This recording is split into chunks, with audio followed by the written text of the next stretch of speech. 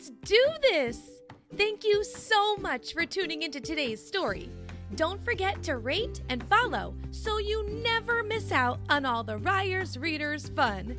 And if you're looking for even more fun, come join me on the Ryers Readers Patreon page, where you can find ad-free episodes, bonus content, and even become a Ryers Readers celebrity. Before we get into the story, do you want to know a fun fact? Did you know that cranberries can bounce like a ball?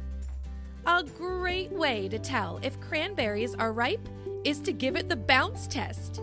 The bounce means the berry is nice and firm. Pretty cool, huh? Okay, story time.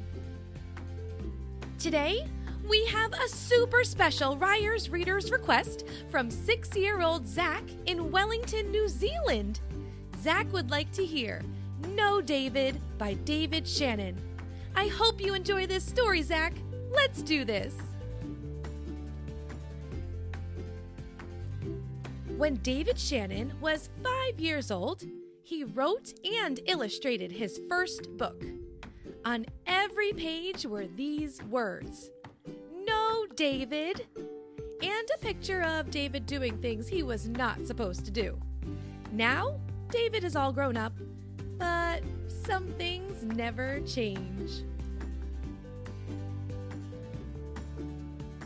David's mom always said, No, David! No, David! No, David, no! No, no, no! Come back here, David! David, be quiet! Don't play with your food. That's enough, David.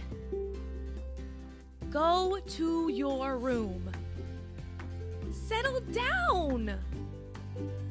Stop that this instant.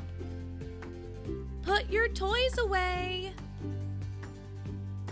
Not in the house, David.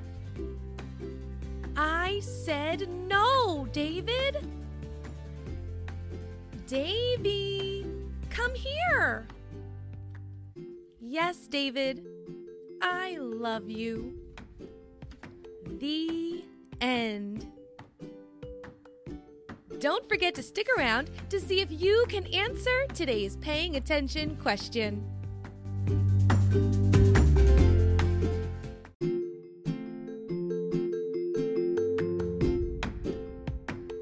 Before you go, do you think you can answer today's paying attention question?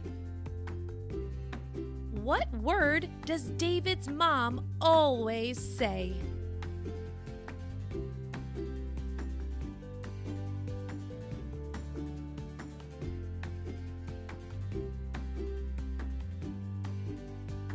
If your answer was no, you did it! Great job! You sure were paying attention.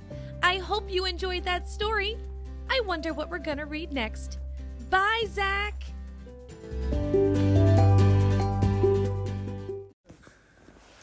Hi, I am Zach, and I am going to request for No David, and I'm 6.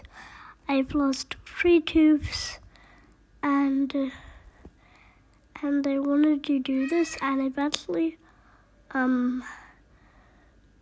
listened to Ryers Readers before, and I really like it.